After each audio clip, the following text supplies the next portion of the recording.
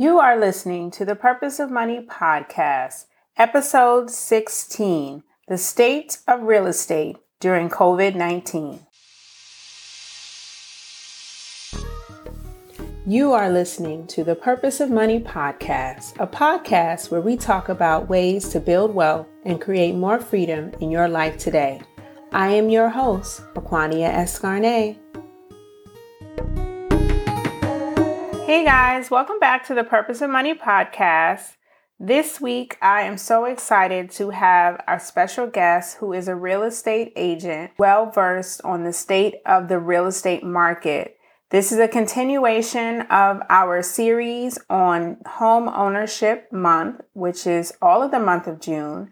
I've been giving you guys some bonus episodes all about how to get started in your journey to invest in real estate. The previous episodes included a real estate agent who is an investor in addition to an agent who managed to buy properties from overseas. Her name is Tanya Salseth. I also did an episode last week with Nikki Dade and Pam Dorsey, who are the partners in Paragon Investment Partners.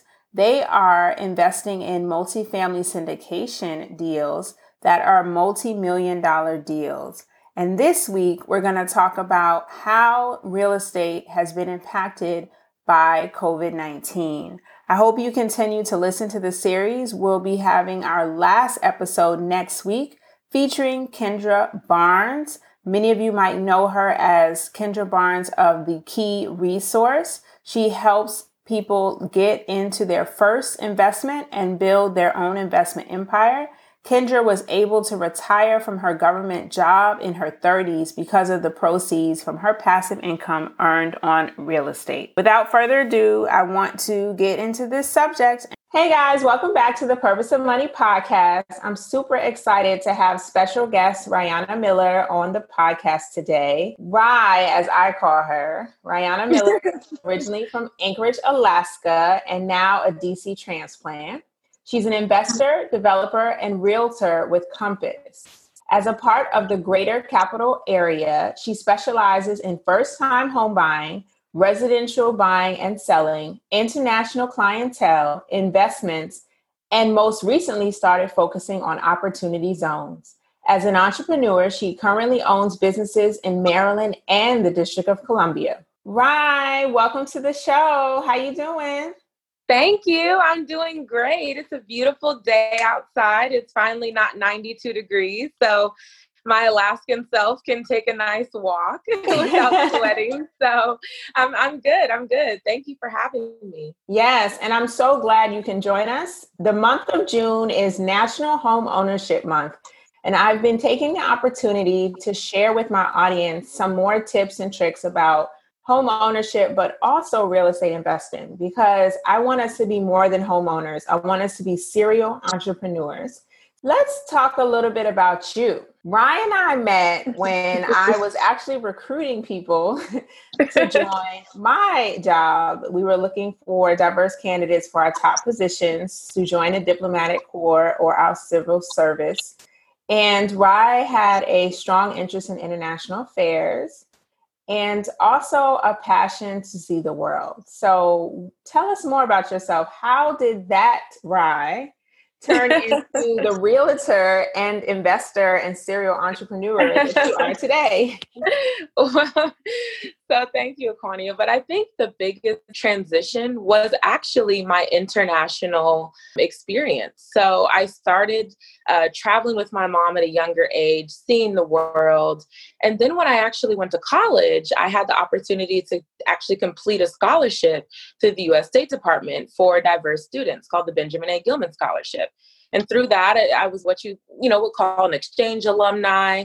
And I got to go to different forums and opportunities and how we met and really got out there. But the core was that experience in South Africa, studying abroad for 6 weeks.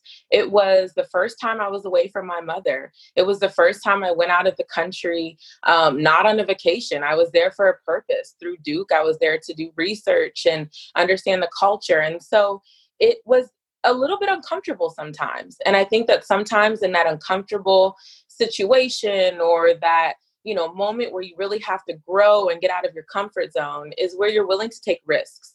So after I returned, I felt like, well, I slept in a hut for 4 days conducting research. Like I can do this. I can take risks in my life. It's okay.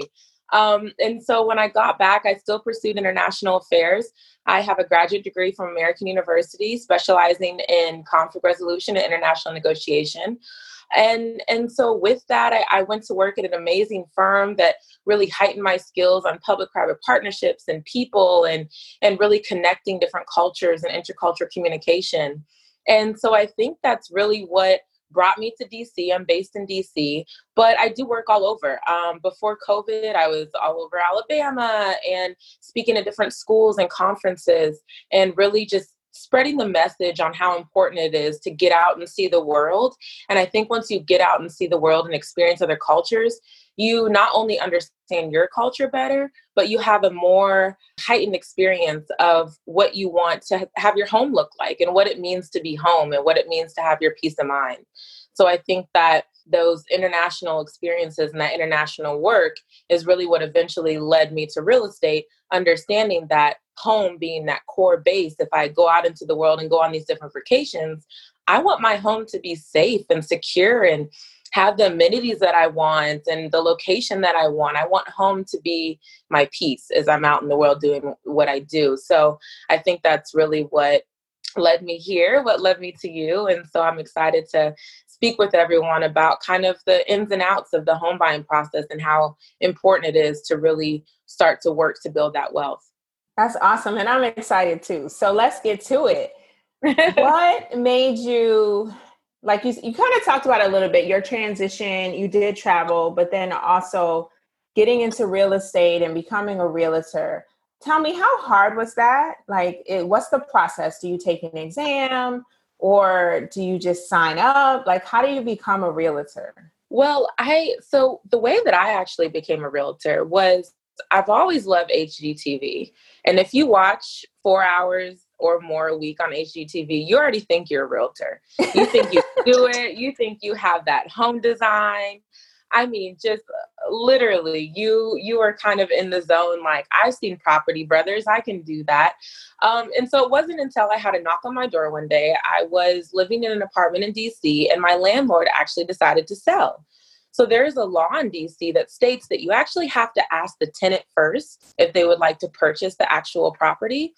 They asked me, and I said, well, yeah, sure. I love this apartment. What is the price?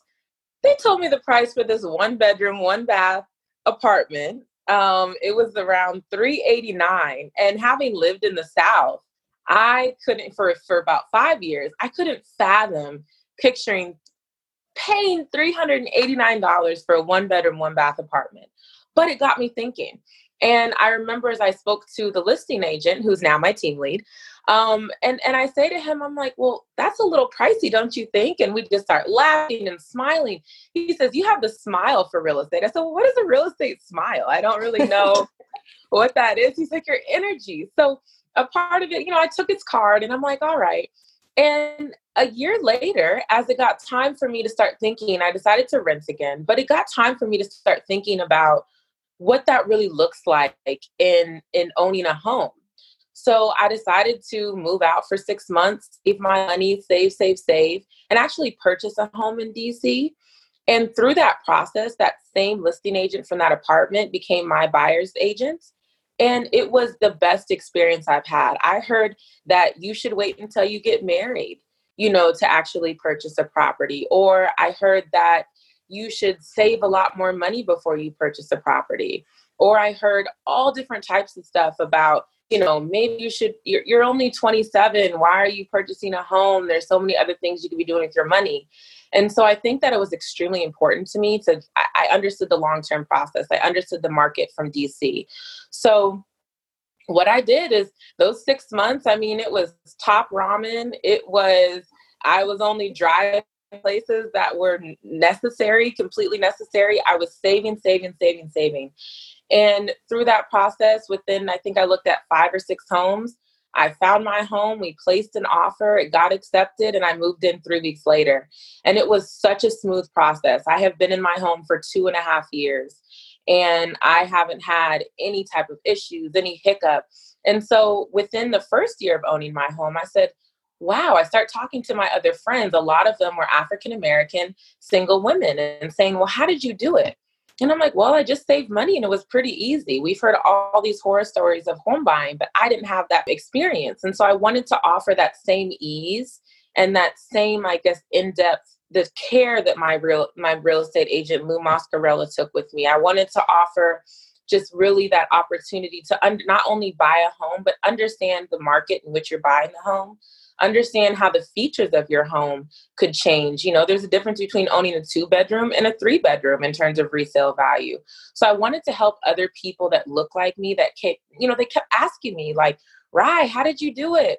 And there's so many ways that I could answer that question, but I just kind of felt that with my love of people and, everyone asks me all the time, do you use your masters? Well, conflict resolution and negotiation. Absolutely. Every day, if you've gone through a real estate transaction, you know that there could be conflict and there's always negotiations.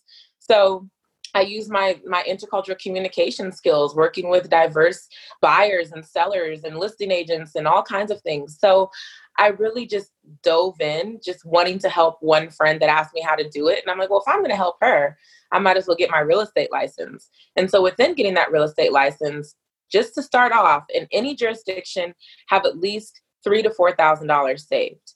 Because within that, every jurisdiction is different. So in particular, DC, you have to have 60 hours of real estate classes, and you have to pass that actual real estate class. And that can range probably a few $100s, depending on the class, whether it's virtual, in person, who it is with. I use the CE shop because I like to kind of go at my own pace. So it took me about 3 months to go at my own pace, pass the class test, and then go on and sit for my DC test. So sitting for your DC test or most other exams should be anywhere from $50 to $70 for the actual test, which is normally done through a testing center such as PSI.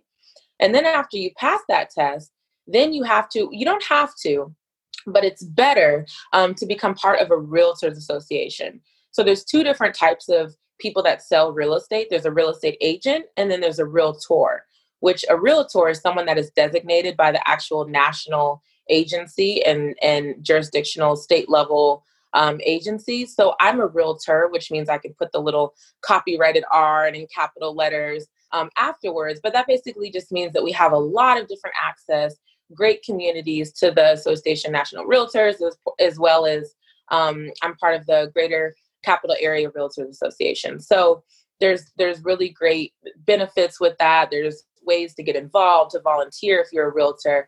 A real estate agent, you can still do some of the same work, but a realtor is just a little bit more in-depth and broad being a part of that association. So those fees can sometimes be $1,000.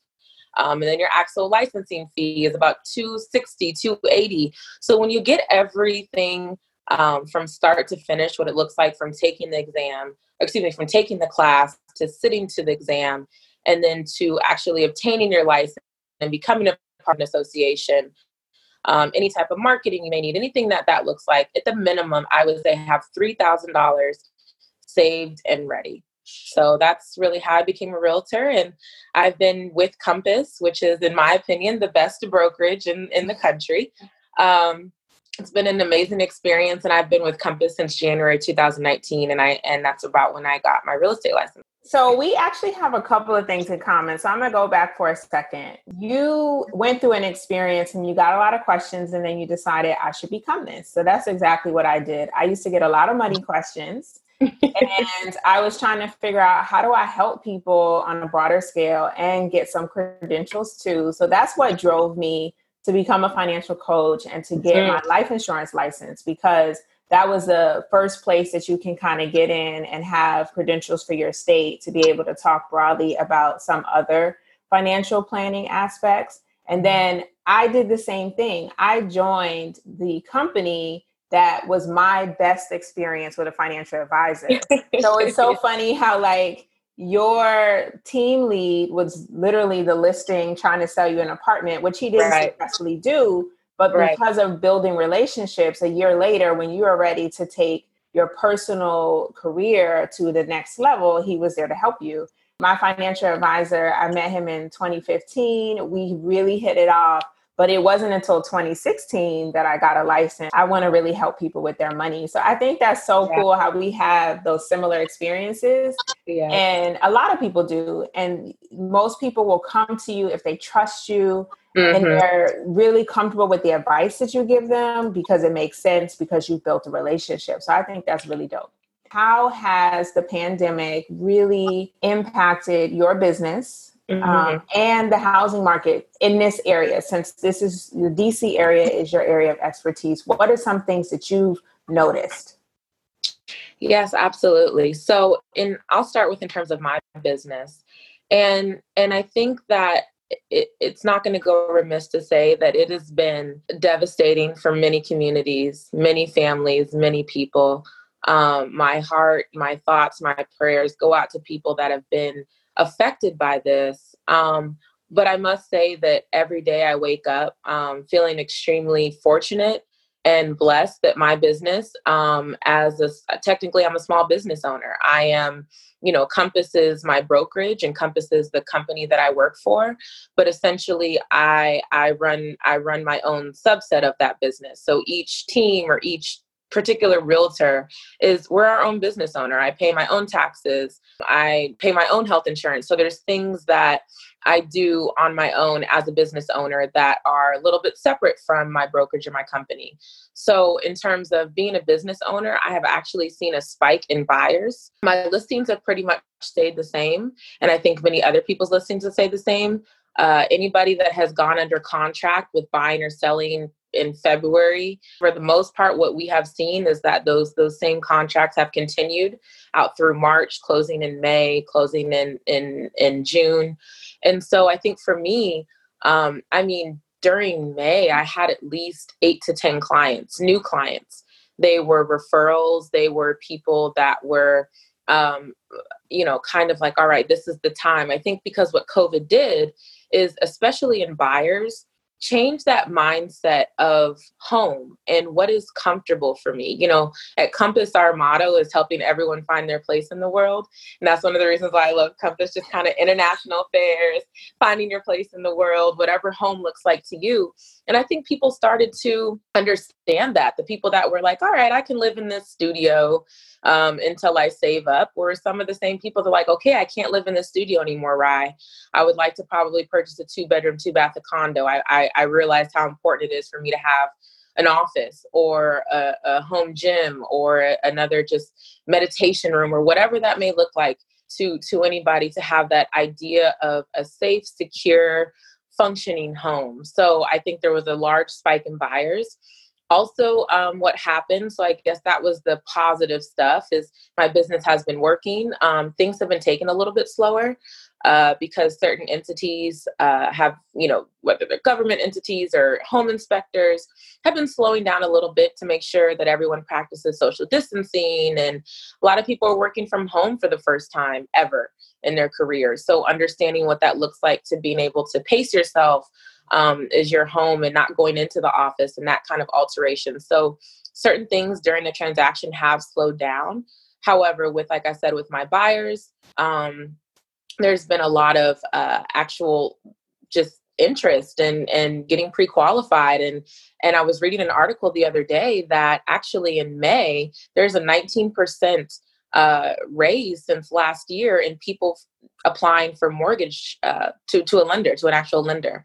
So I think that if we're seeing almost 20% more rise in people applying for mortgages, we're definitely seeing more interest in what it looks like in terms of buying a home. And on the listing side, we have a little bit less inventory. DC has already normally been a lower inventory, market. DC is very small, almost 700,000 actual residents in the district, around 36 square miles. And so we're relatively small. The actual district is small. The Maryland, Virginia areas surrounding are large and stretch out all throughout the DMV, but DC is actually very small. We already had limited housing, limited inventory, and it's definitely gone down because you have a lot of sellers that are like, I don't want people to come look at my house.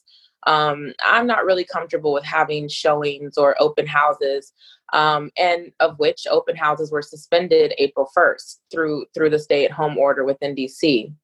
So we haven't been able to have open houses yet. We've been working on great virtual tools to have those open houses, and really the video kind of tours have been crucial.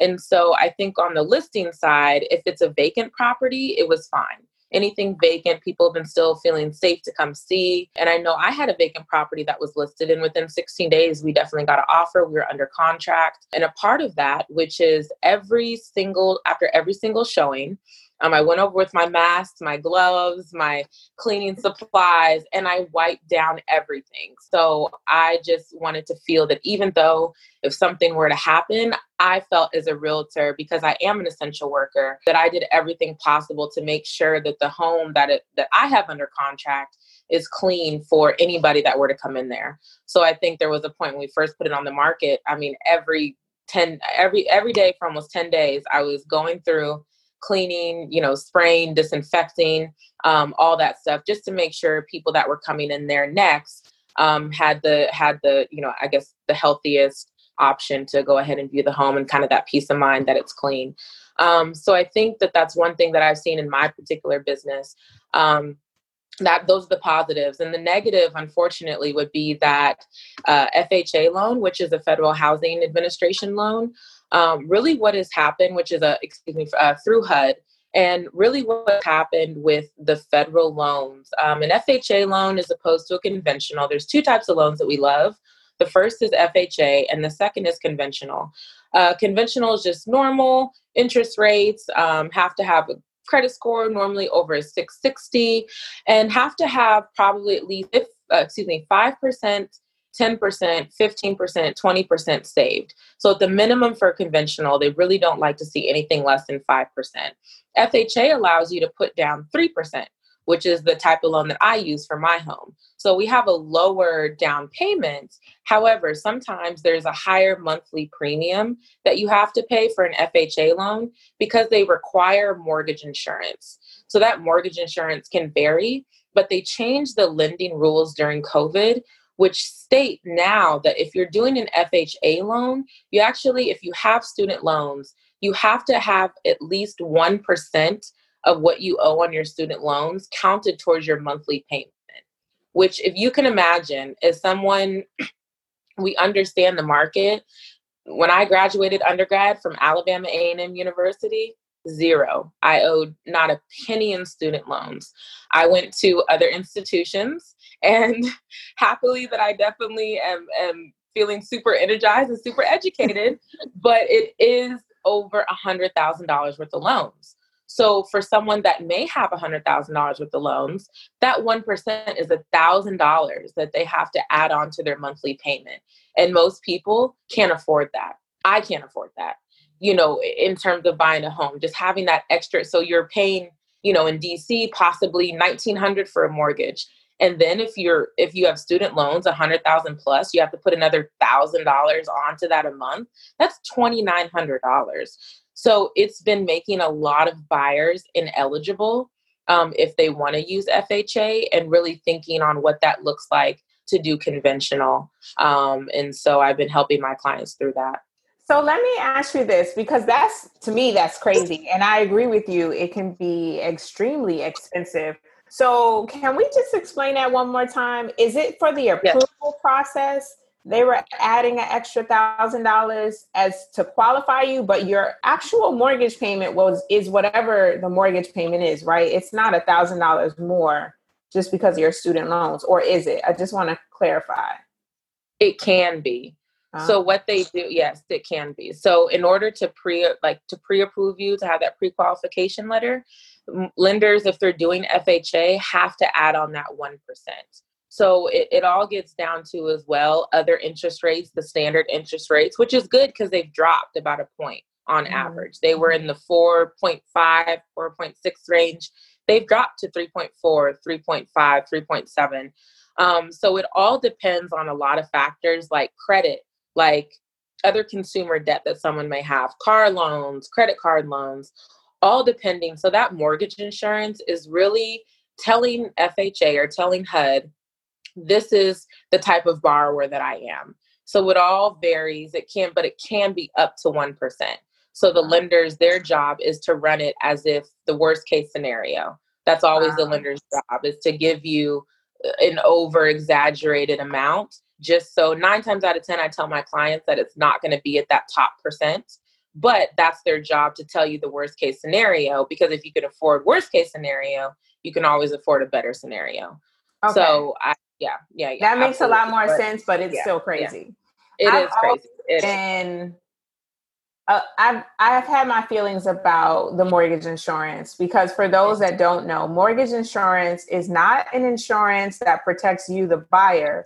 It's an insurance that protects the bank. It's money that some people pay every month for the possibility that if they stop paying their mortgage for any reason, like in 2008, when a lot of people lost jobs or the ability to pay for their mortgage, if you default on your mortgage loan, the bank gets paid the insurance on the loan because you stopped paying, and you're paying that insurance for them. So there's a couple of ways to get around it. One is you go traditional and not FHA, because as long as you go traditional, it's not required to have mortgage insurance if you have enough down payment.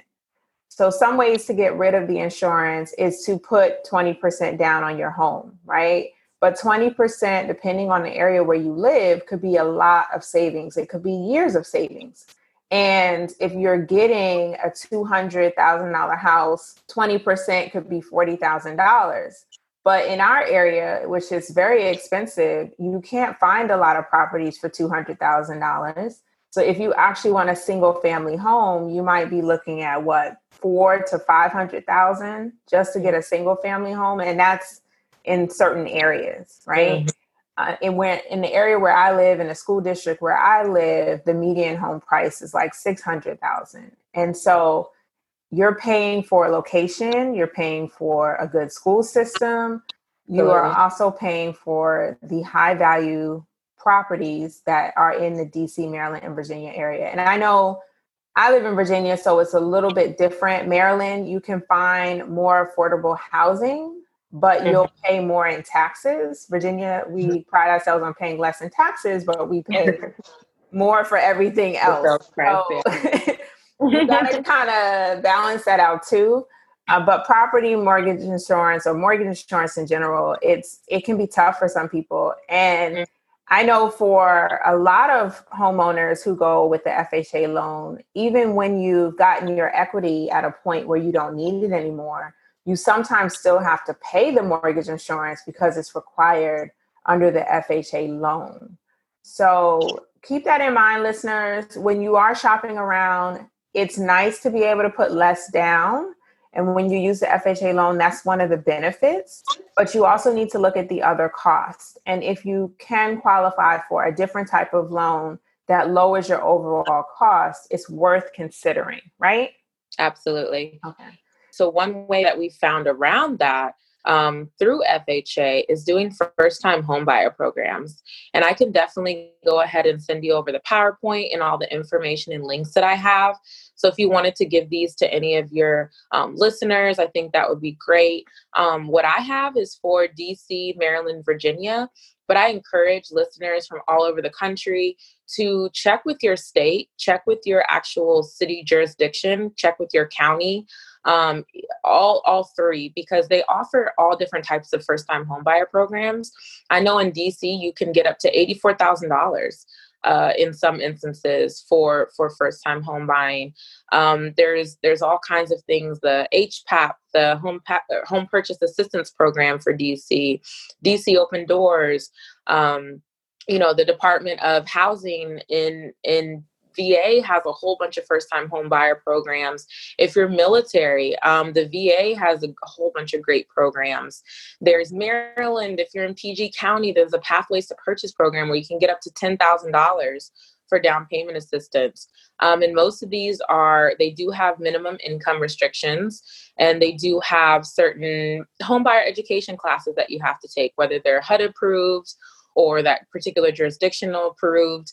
However, I've had clients come to the closing table owing 52 cents. It takes some time getting through everything. Yep, 52 cents. I had another client owed $1.08. And like, you just remember those, you remember those numbers. And like when the title attorney says, all right, well, you owe 52 cents. We all kind of looked at each other. And this particular client, her sister was at the table, and she goes in her bag and hands her 2 quarters and a penny. And everybody at the table starts laughing. And her sister says, don't say I didn't do anything for you, sis, like giving her the 52 cents she needed to close. Now, mind you, we had to actually have it in a actual check and everything, but it was hilarious. And it's just these programs, they do take a little bit longer. So standard to close on a home can be as little as 14 days I've seen. But sometimes with these programs, they do take 2-3 months. But when you get into the home and where you've only had to really pay for a home inspection and that earnest money deposit, which is the money you put down when you first make an offer that says, I'm really serious about this home, that can be anywhere from $1,000 to $5,000-$6,000. Outside of that, I've helped clients not have to put anything down themselves. It's all been through the city, through these different programs. Wells Fargo has an amazing program called the Neighborhood Lift Program, where they offer up to $22,000, $22,500 for first-time home buyers, first responders, teachers. So I would encourage all the listeners out there to look into your actual county, your city, your state, and just type in first-time home buyer programs and see what opportunities are out there.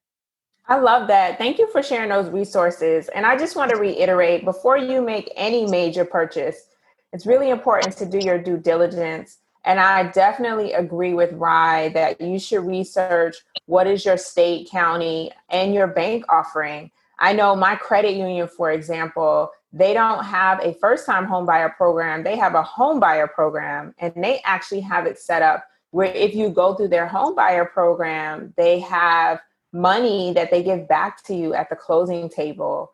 So you get a check if you go through their program. Now, of course, this is an incentive for you to also get your loan through them. But if you do decide to go with them because they have the best interest rate for you or the best loan for you, you get to save and you get cash back. So I always tell people, do your research, figure out what you're entitled to, and use the best option for yourself.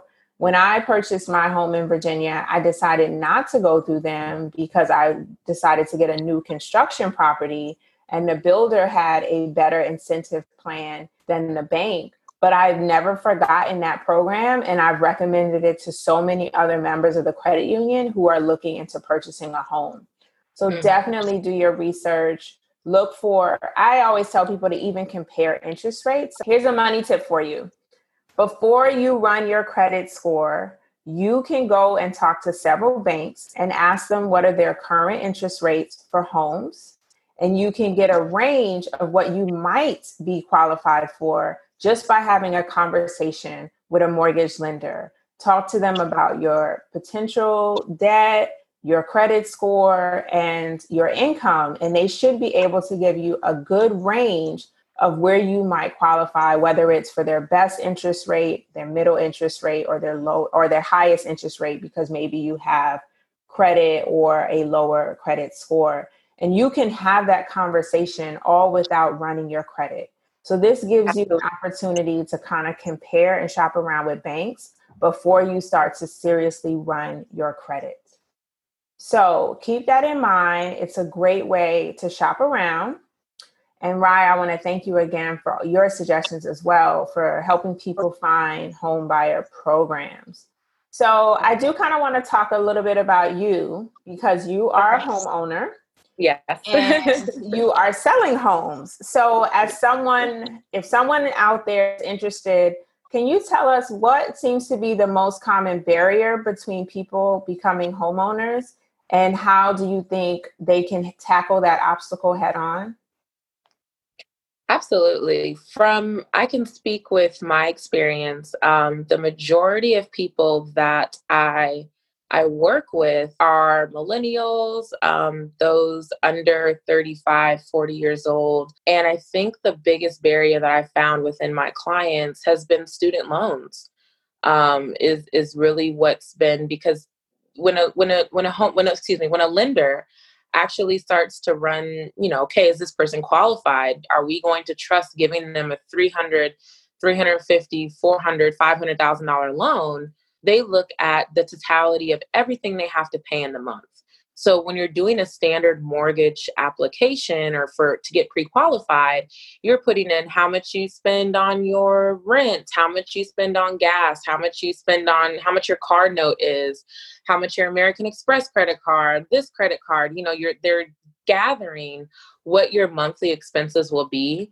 And one of those, and one of the highest monthly expenses outside of rent or mortgage, is student loans for many of us as Americans. And so when you're working with people that have, $300, $900, $1,200 in student loans, the lender is saying, well, $1,200 is a mortgage within itself in some places. So I don't really know how I feel about them taking on two mortgages.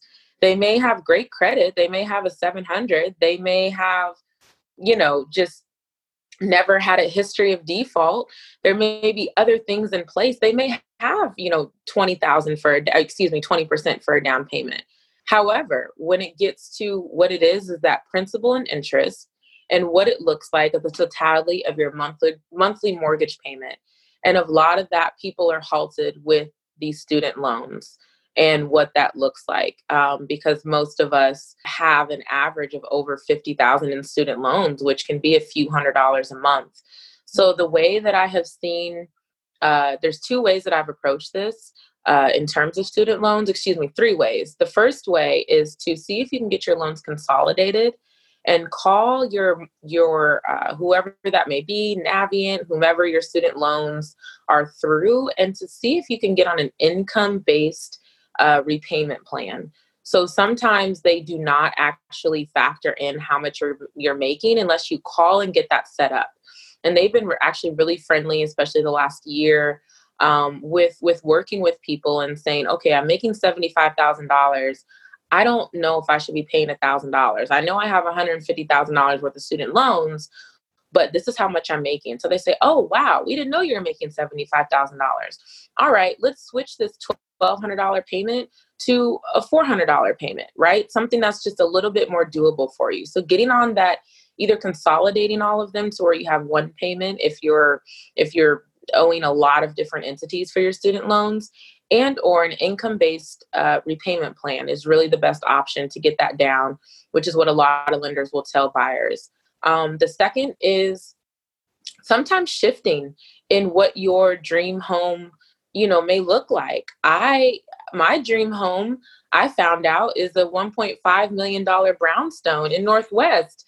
But I'm not there. And I love where I'm at. I was like, yeah, I want open living and granite and huge ceilings and, probably just and it was like, well, Ryanna, this is what you qualify for. So this is where you need to look at.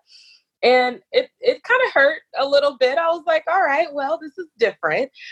But that's just to say that sometimes, especially if you're a first time home buyer, the home that you purchase, don't be so set. It's not your forever home. Realistically, most homeowners stay in their first home for 5 to 10 years. So I've been in my home in 2.5 years, and I've been looking at ways to actually in the next 2.5 years exit. I will be good with that 5 years. It's been a great starting point. So I think that second key point is to really looking at, what does it mean for you to have a home right now? What can you afford right now? Because especially if you're in the DMV area, and especially if you're in DC, it's going to appreciate. Your home is going to be a moneymaker. And at the end of the day, even if you are in a jurisdiction, you have a rental property for however long you want it, or you can always resell it. If 5-10 years down the road, you grow, you have family, you need to take care of your mother, you need more space where you want to move, whatever that may look like, you can always sell your home and you can always rent it out. So that's what I tell people, that come in and say, well, this is going to be my only home purchase. Nah, probably not. And if that's what you're thinking, we need to have some coffee. We need to sit down and talk about the ways that real estate can really work for you. So that's the second thing I tell my clients is, just really don't look at it as your forever home. Look at it as your first home and your right now home, and look at it as an investment. What are you comfortable in now, but what can it do for you in the future? Because you're probably not going to be in this home for no longer than 5 years. And then the third thing is looking at a co-buyer.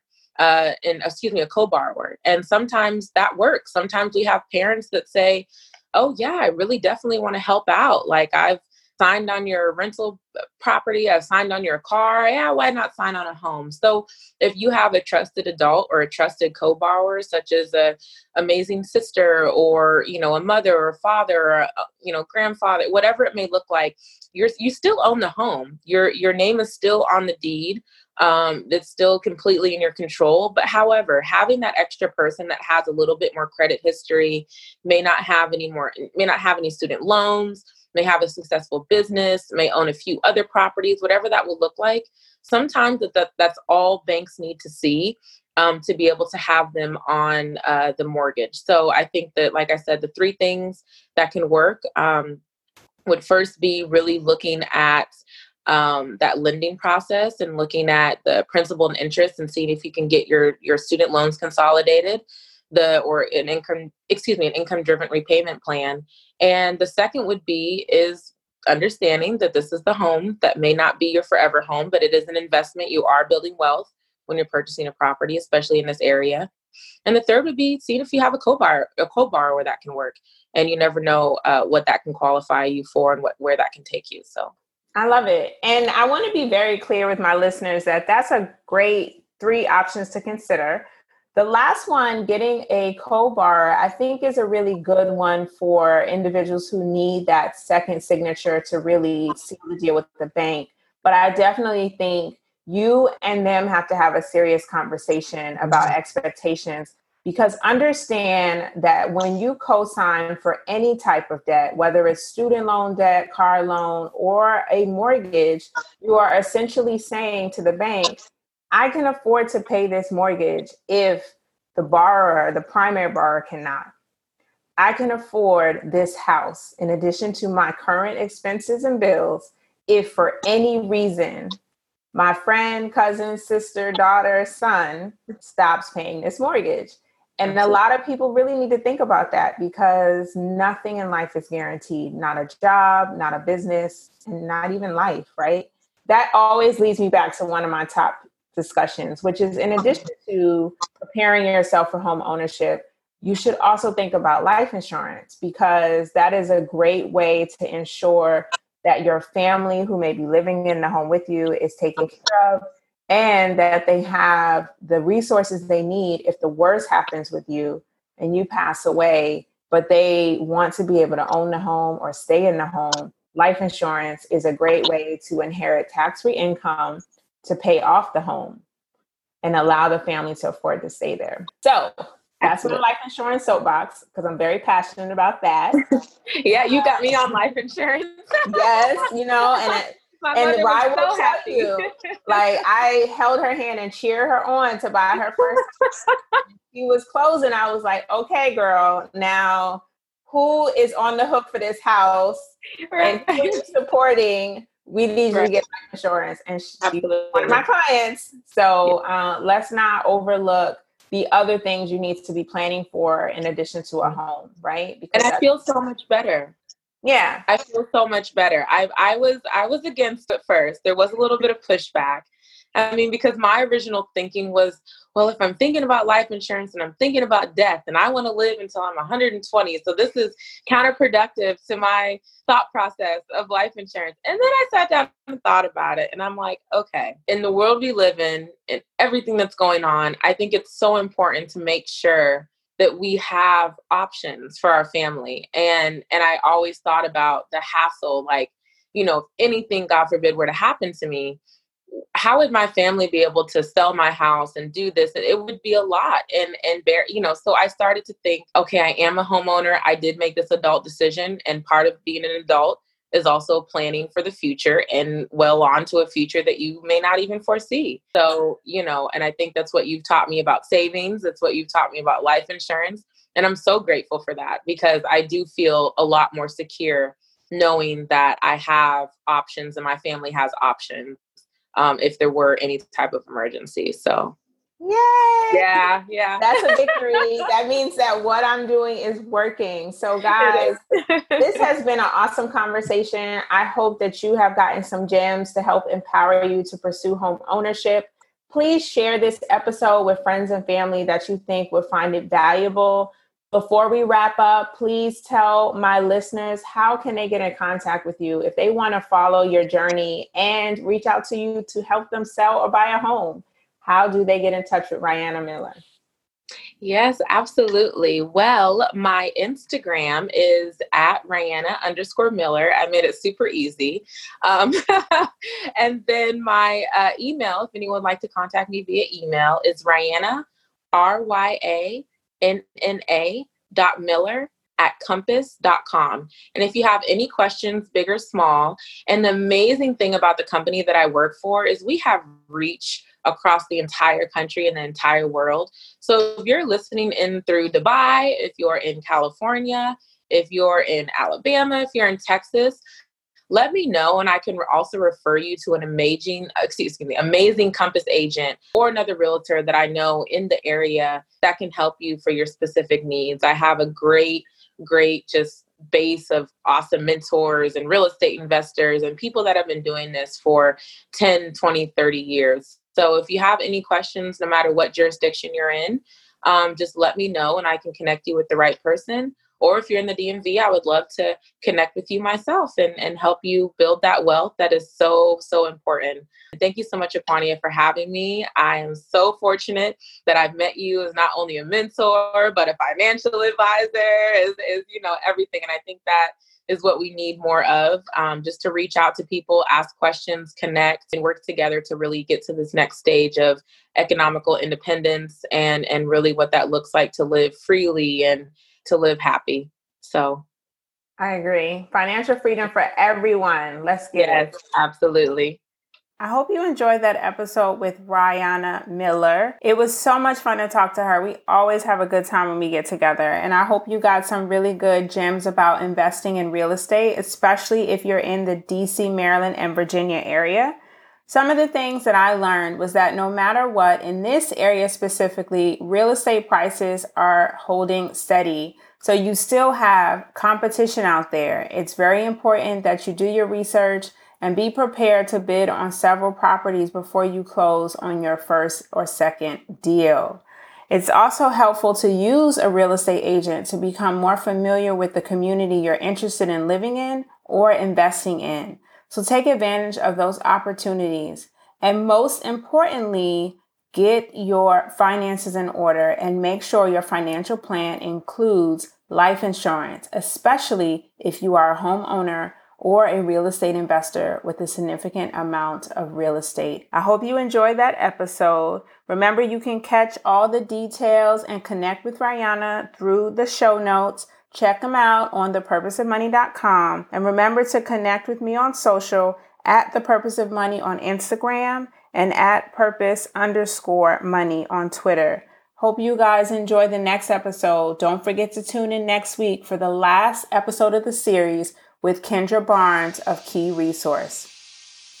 Thank you for listening to the Purpose of Money podcast.